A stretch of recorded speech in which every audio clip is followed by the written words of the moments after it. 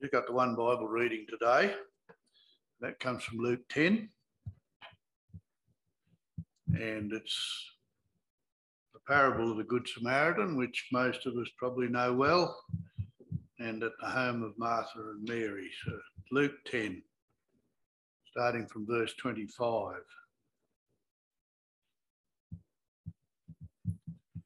On one occasion, an expert in the law stood up to test Jesus. "Teacher," he asked, "what must I do to inherit eternal life?" "What is written in the law?" he replied. "How do you read it?" He answered, "Love the Lord your God with all your heart and with all your soul and with all your strength and with all your mind, and love your neighbour as yourself." "You have answered correctly," Jesus replied. "Do this and you will live." But he wanted to justify himself, so he asked Jesus, "And who is my neighbour?" In reply, Jesus said, "A man was going down from Jerusalem to Jericho when he fell into the hands of robbers. They stripped him of his clothes, beat him, went away, leaving him half dead. A priest happened to be going down the same road, and when he saw the man, he passed by on the other side. So too a Levite, when he came to the place and saw him pass by on the other side. But a Samaritan, as he travelled, came where the man was, and when he saw him, he took pity on him. He went to him and bandaged his wounds, pouring on oil and wine. Then he put the man on his own donkey, brought him to an inn, and took care of him. The next day he took out 2 denarii and gave them to the innkeeper. "Look after him," he said, "and when I return, I will reimburse you for any extra expense you have." Which of these 3 do you think was a neighbour to the man who fell into the hands of robbers? The expert in the law replied, "The one who had mercy on him." Jesus told him, "Go and do likewise." As Jesus and his disciples were on their way, he came to a village where a woman named Martha opened her door to him. She had a sister called Mary who sat at the Lord's feet listening to what he said. But Martha was distracted by all the preparations that had to be made. She came to him and asked, "Lord, don't you care that my sister has left me to do the work by myself? Tell her to help me." "Martha, Martha," the Lord answered, "you are worried and upset about many things, but few things are needed, or indeed only one. Mary has chosen what is better, and it will not be taken away from her." May the Lord bless that reading. Let's pray.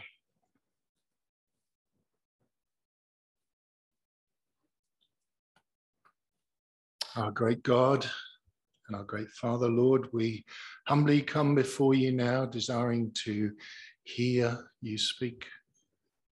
We pray, Lord, that indeed you would come. We pray, Lord, that you would help us to sit at the feet of Jesus and to listen to him. We thank you that you speak loud and clear. You have given us your word, everything we need for life and godliness. And so, Lord, please bless us to this end today. In Jesus' name, amen.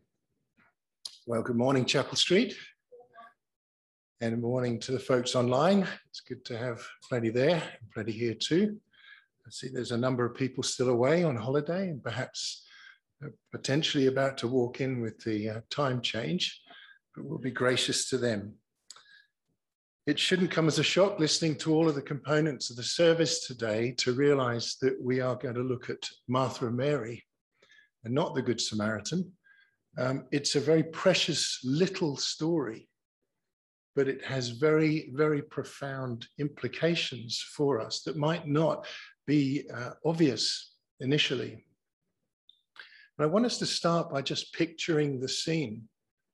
The Lord has entered Bethany, which is very close to Jerusalem, and he's been asked to go to dinner by Martha to Martha and Mary's house. And Martha and Mary are siblings, and they have a brother whose name is Lazarus. Hopefully you're aware of who he is.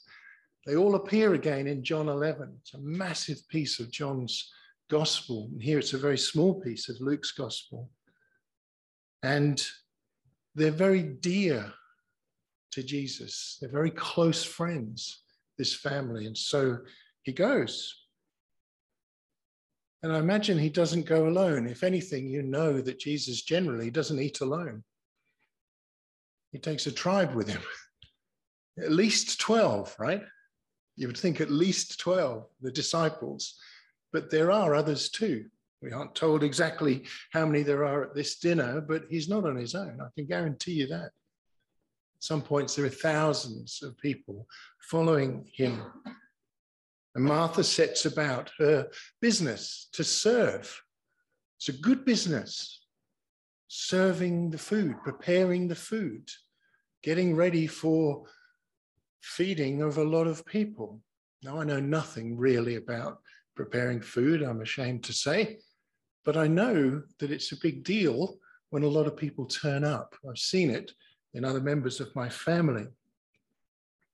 And it's not surprising then, is it, that Martha is somewhat distracted with much serving. That's what the scripture says for us here. She was distracted with much serving. And we learn from what the Lord says to her that she's also anxious. She's troubled. Clearly, getting the serving right for this group of people, not least the Son of God, is a big deal. It's not a small task. It's important to her.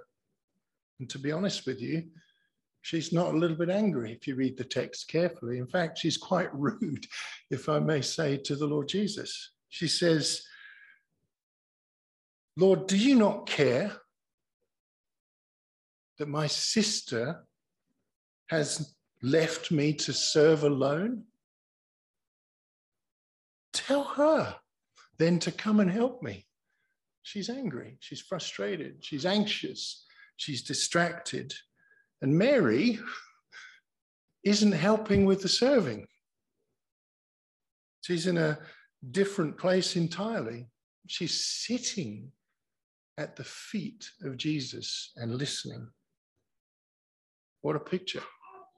One lady running around frantically trying to get everything ready, wondering why her sister isn't helping, and her sister not serving at all in that way, but sitting at the feet of Jesus and listening to him.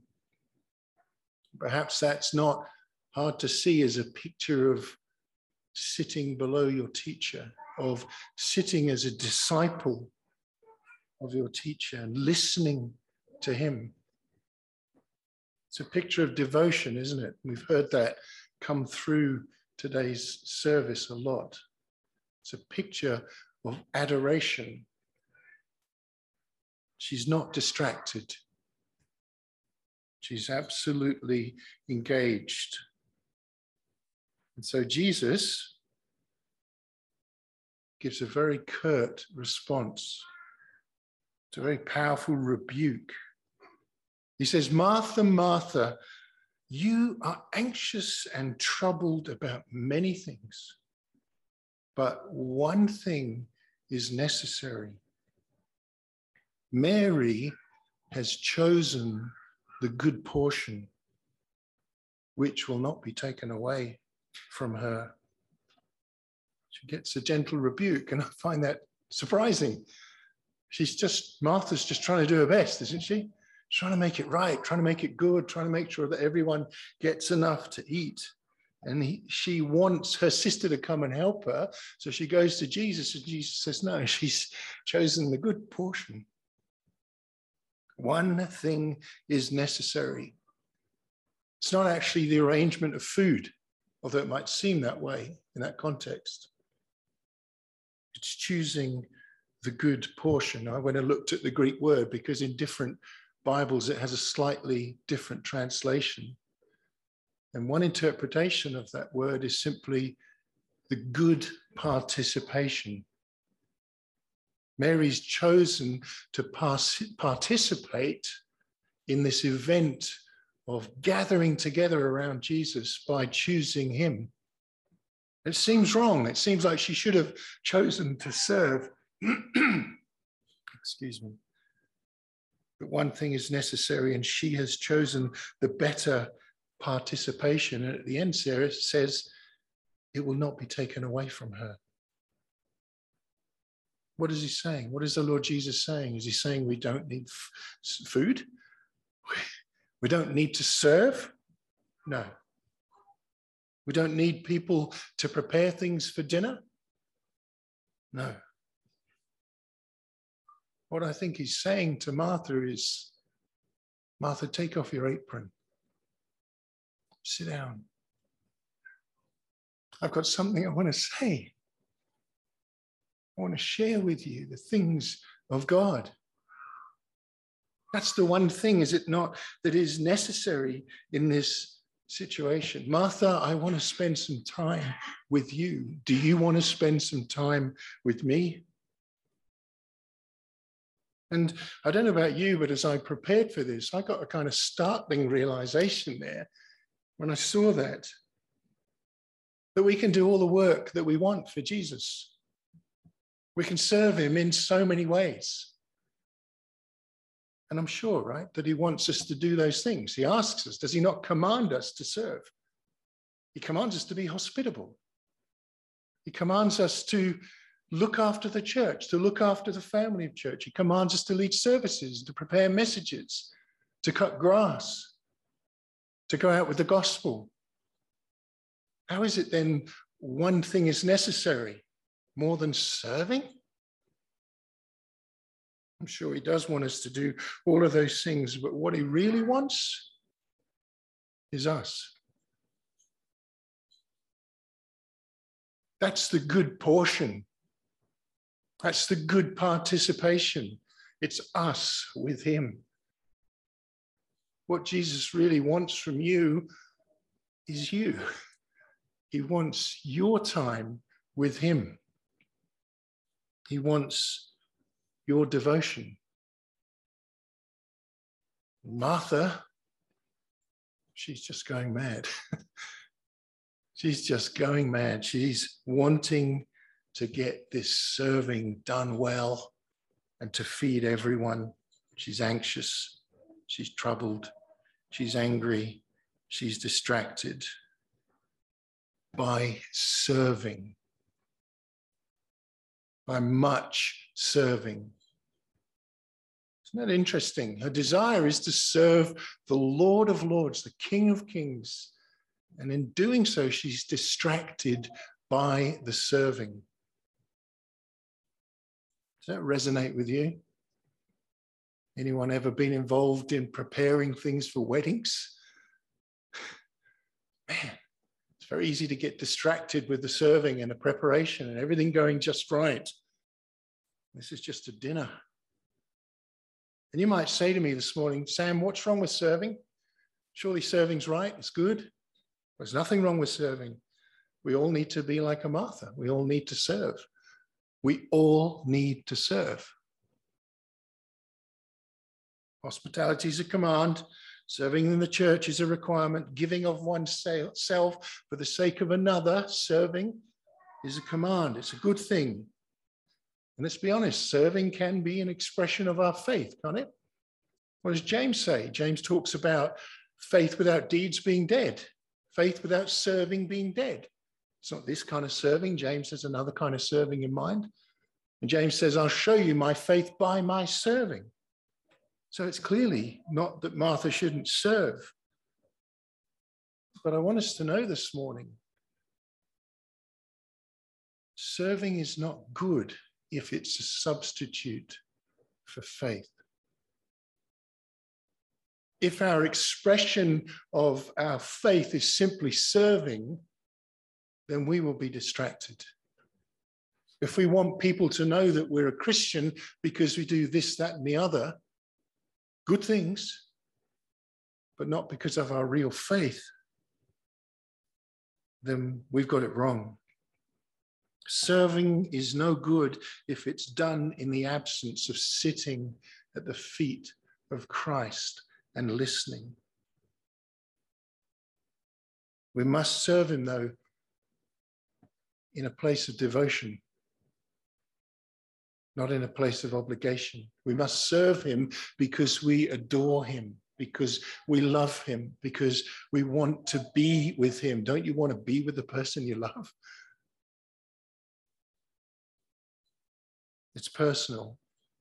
It's relational. Friday nights in our household for Sandy and I is date night. I don't know if you have a date night where you specifically allocate a day or an evening or a time when you're going to spend together. And for us, it's Friday nights. And in the morning, we usually wake up and we do our Bible reading and our prayers, and one of us will inevitably remind the other, it's date night tonight. And one of the things that Sandy likes to do more than anything else, she'd be embarrassed me talking about her, is to go to the dam and have a cup of tea. That's her idea of a good date night. And for me, that's great, because let's be honest, it's a lot cheaper than a lot of other types of date night that you get. But it's lovely. And we go out to the dam, we sit there in the chairs and we look at God's creation and we talk about the week and what the Lord's doing in our lives and the anxieties that we have in life. And we might pray, we might read, we share time with each other. And often Sandy will say, thanks for doing this. Thanks for taking the time, the trouble, just to be with me. Now, I can respond to that in two ways. One is I could simply say, you know what? It's my job description. Husband. It's my obligation to be here and to do this for you. That wouldn't sound terribly loving. But if I said, I desire to do this because I love you. I want to be with you because I have a devotion towards you. I have, to a degree, an adoration of you.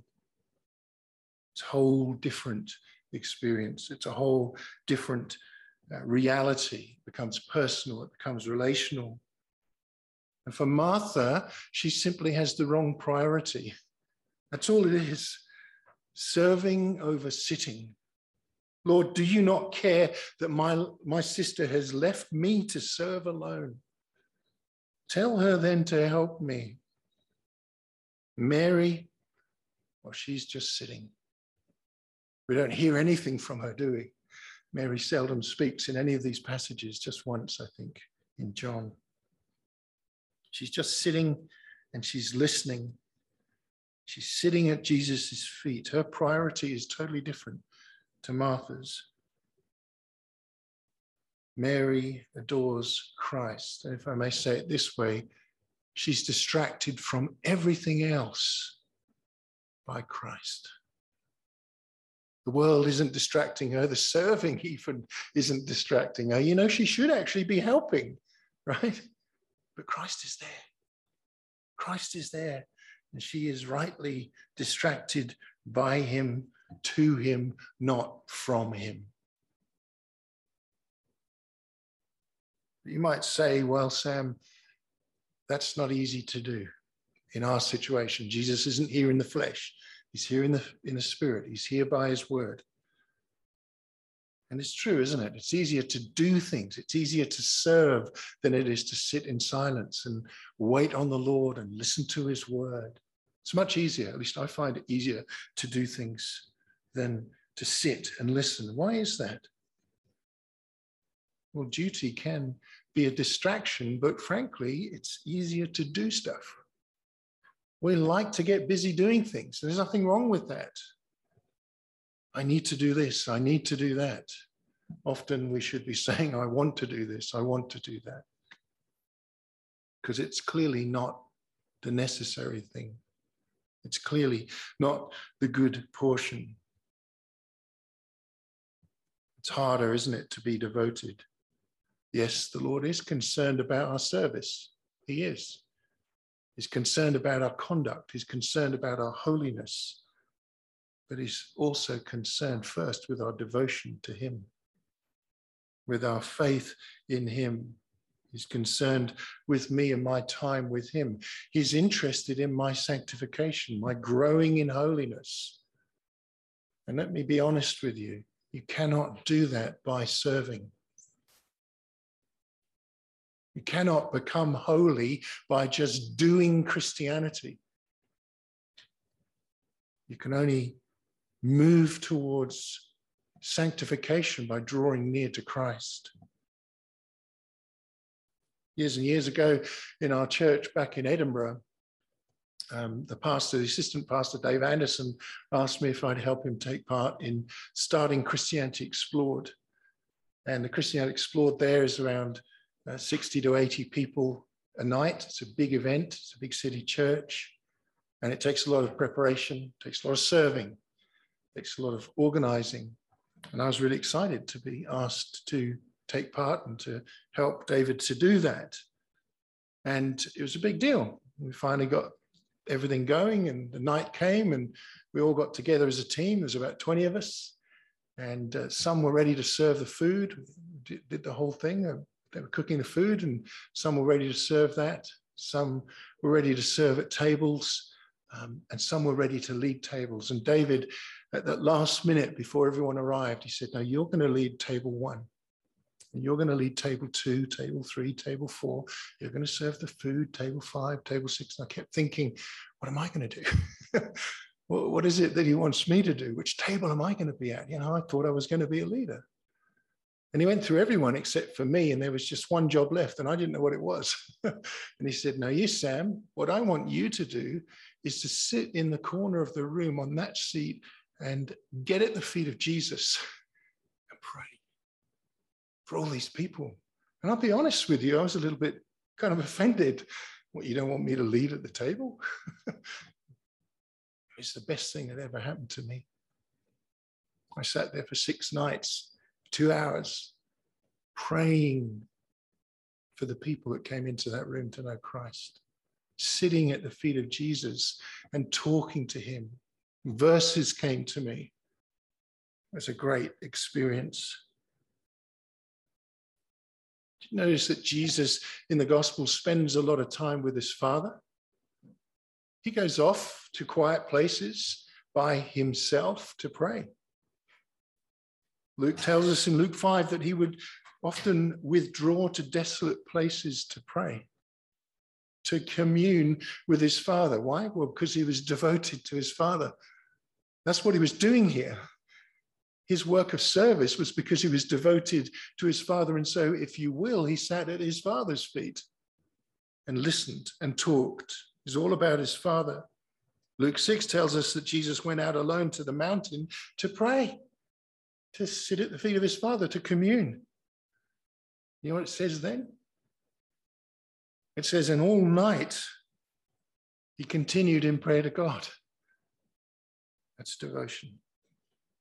And we can often think of one other place that Jesus went on his own to pray.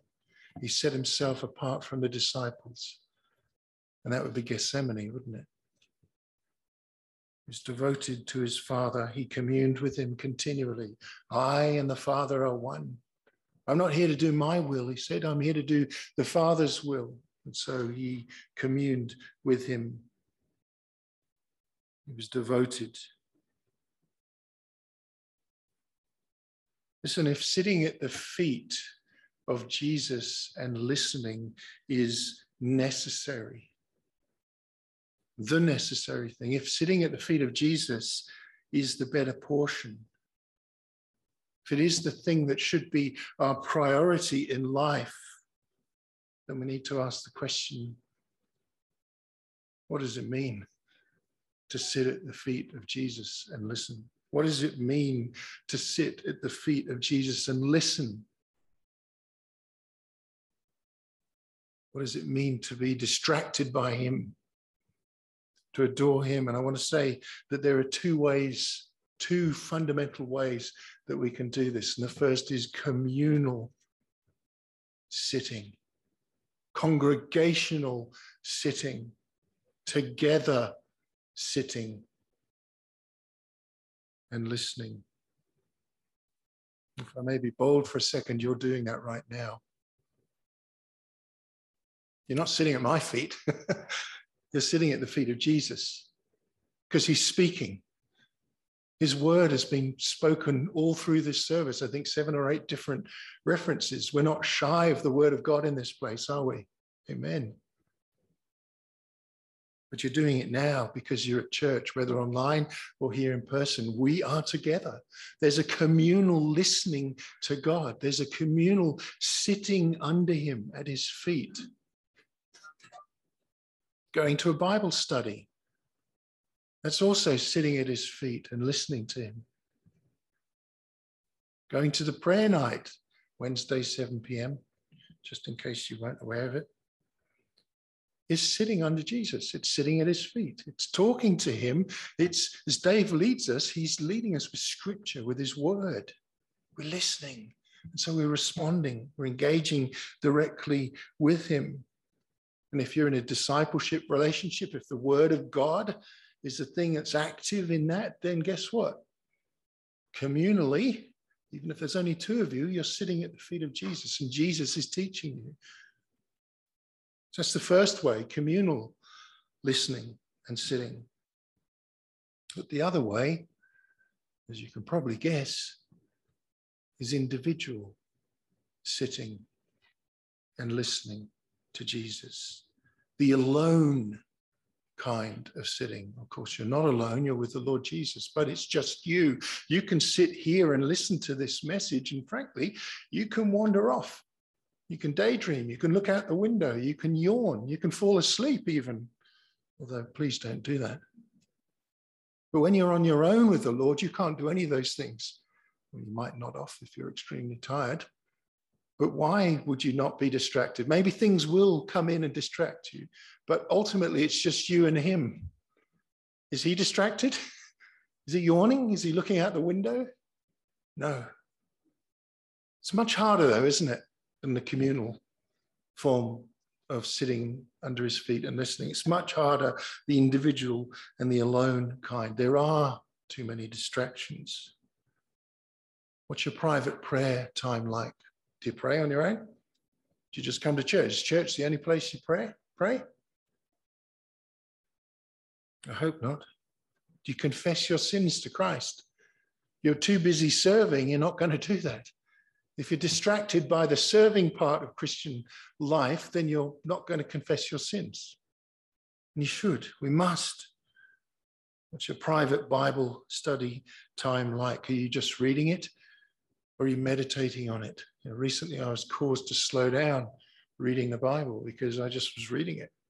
Oh, I know this. Yes. Oh, I remember this part. Oh, yes, that's right. And I was caused to slow down and stop and just take small chunks and say, what does that really mean? What am I going to take from that? What truth is going to infect and affect my life today as I go about my job or my study or even my retirement? The individual alone kind of sitting under the feet of Jesus is probably the most important in a way. Because there you have to be who you really are. How will you hear his voice if you don't read it? How will you listen to Jesus if you don't read the word of God?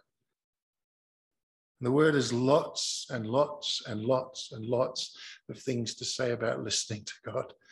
In one sense, it's a big book all about that.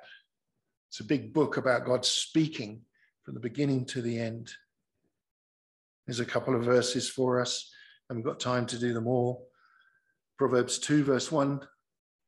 The Lord says, my son, if you receive my words, if you listen to my words, that's what it means, and treasure up my commandments with you, making your ear attentive to wisdom and inclining your heart to understanding. Yes, if you call out for insight, you call out for me to speak and raise your voice for understanding. If you seek it like silver and search for it as hidden treasures, then you will understand and fear the Lord. When I read that, do you know what I heard? Mary, sitting at the feet of Jesus, not Martha. Make me to know your ways, O Lord. Teach me your paths. Lead me in your truth and teach me. We can't be taught if we're not listening. I want to listen to you. I want to hear you. Jeremiah 33:3. Call to me and I'll answer you and will tell you great and hidden things that you've not known. As Romans say, faith comes by hearing, and hearing by the word of Christ.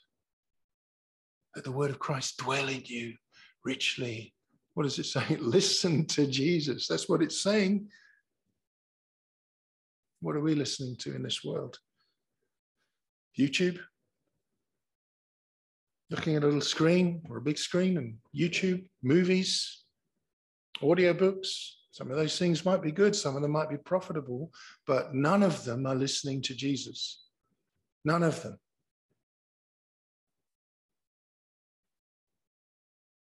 How about this one? Psalm 46. Be still. Be still. Be still and know that I am God. I will be exalted among the nations. I will be exalted in all the earth. Be still, Sam. Slow down. Stop running around. You might be serving, but only one thing is necessary. Are you sitting at my feet? Are you listening to my voice? You know, this world today, there's not enough stillness, is there? It's just crazy, the world. Crazy, fast food, speed dating. What a ridiculous concept. We're running around like headless chickens, whether we're serving the Lord or not. It's a frenetic life that we lead. Be still. Slow down. Stop. Listen. Let me ask you a quick question. How much time do you have for Jesus? How much time do you allocate or make for him? Some weeks ago, I remember talking about how people say, I want a little bit of me time. If you've got any me time spare, then I recommend you sit at the feet of Jesus and give it to him, because one thing is necessary. It's a better portion. How much time do you have for Jesus? Let's flip the question. How much time does the Lord of the universe have for you? I mean, when do you come to Jesus Christ and he says, listen, I'm the Lord of the universe. I'm the omnipotent, omniscient, all-powerful one. And I'm trying to hold, not trying, I am holding the universe together, interestingly, by the word of my power. I'm a bit busy, Sam. Would you mind coming back next week? The Lord of the universe never says that. Yes, he's the mediator. He's listening. He's speaking to the Father on our behalf. How much time do we make for him? If you love him, you'll make time.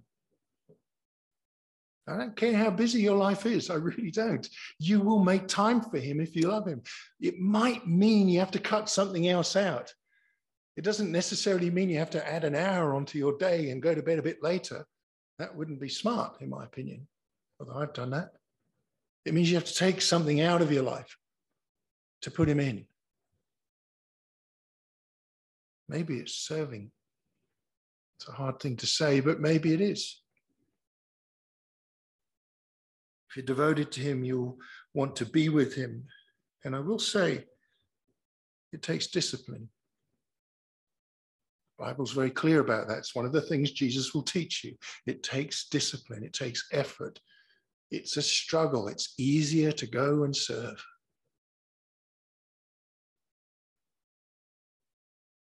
The Bible's full of warnings. I thought I'd bring one to us today in the context of serving. The Lord gives us this wonderful story in Matthew, just a little one.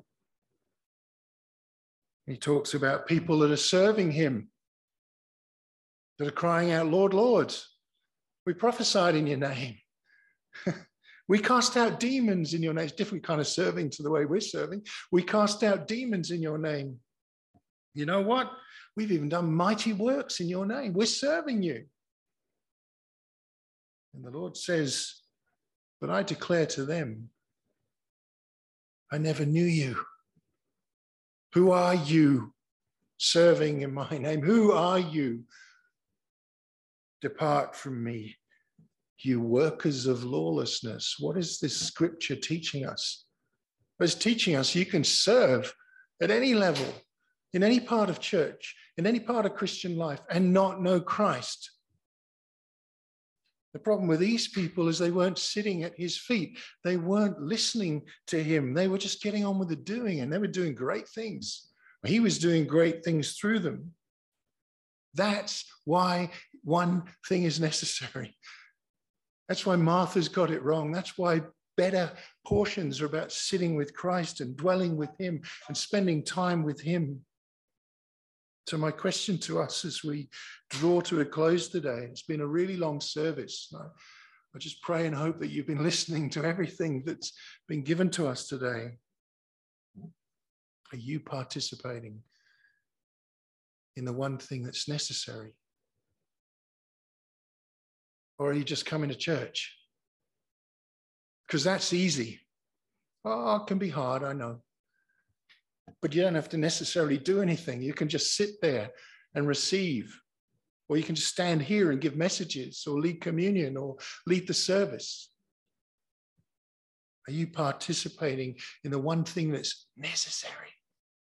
Sitting at his feet and listening to him.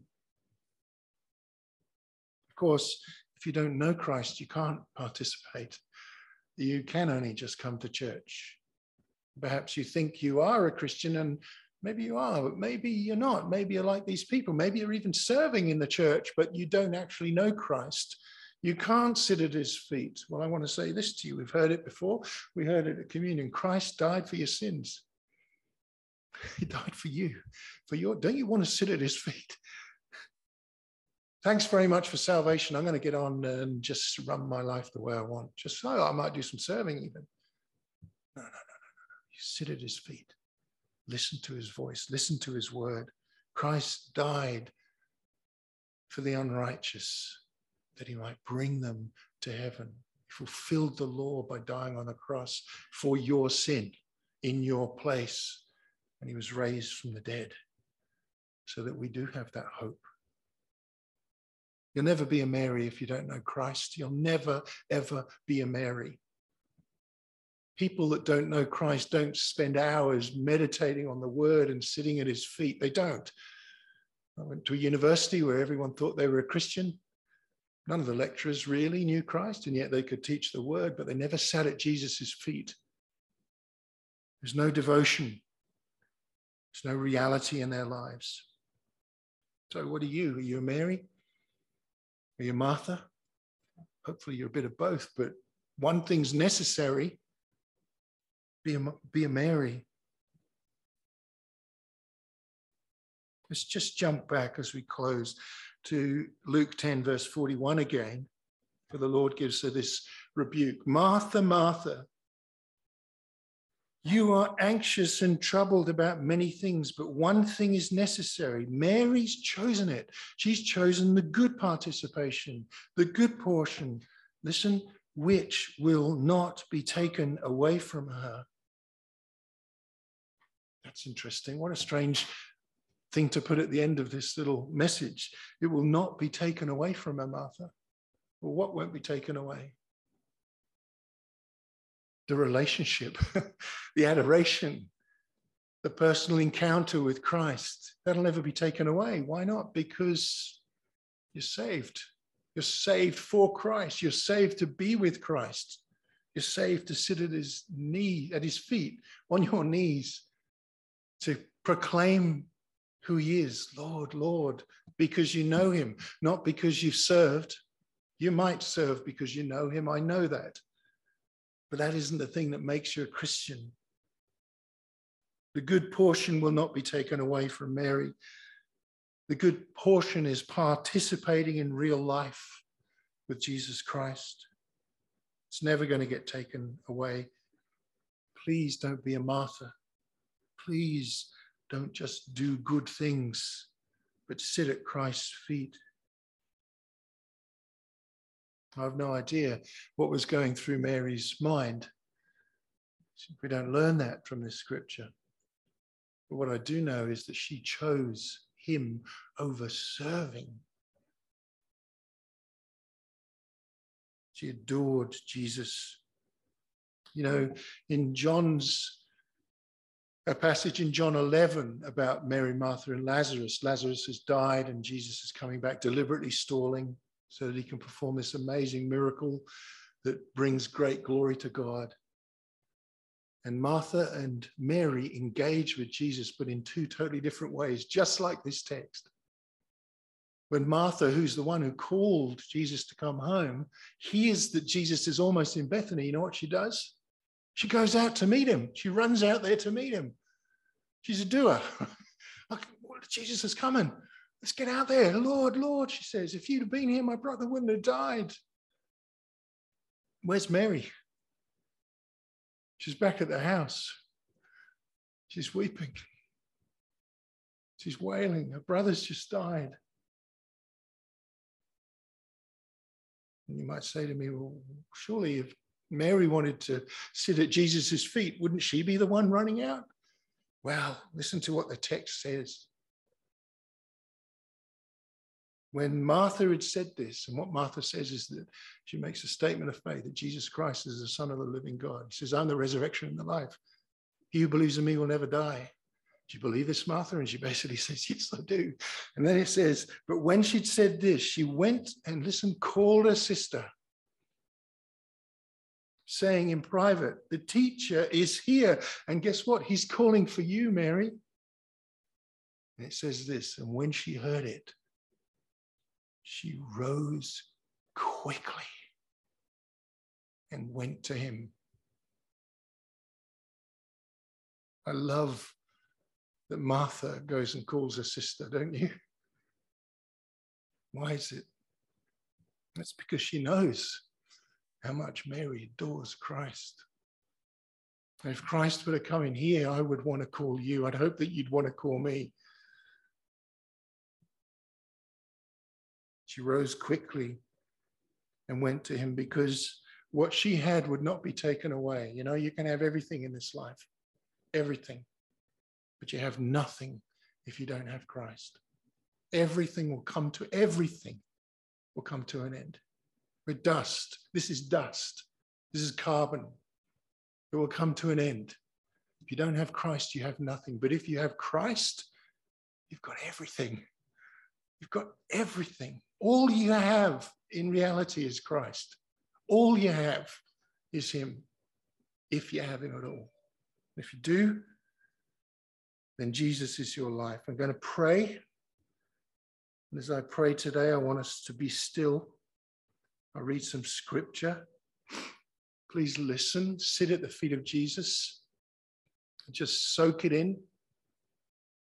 There's no need for us to rush. It's been a long service, but we're nearly there. So let's just bow our heads and pray.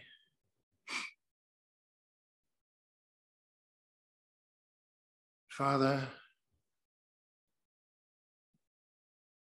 please help us to draw near now to your Son. Please help us to sit at his feet, to listen.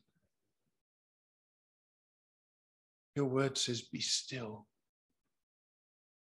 Be still.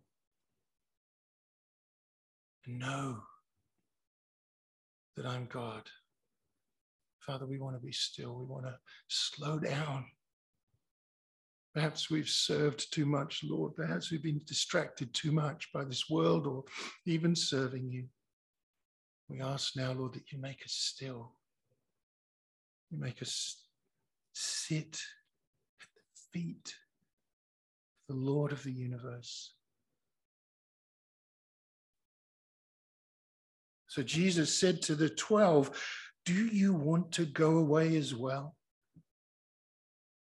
Simon Peter answered him, Lord, to whom shall we go? You have the words of eternal life. And we have believed and come to know you are the Holy One of God. Father, I pray that you would help us to see that. You would help us to hear that truth. Your Son is the Holy One of you, very God, truly God. I pray, Lord, that this week As we go about our business, we remember this word and we will desire to come to you and to sit and to hear and to speak to you and hear your voice and your words speaking back to us.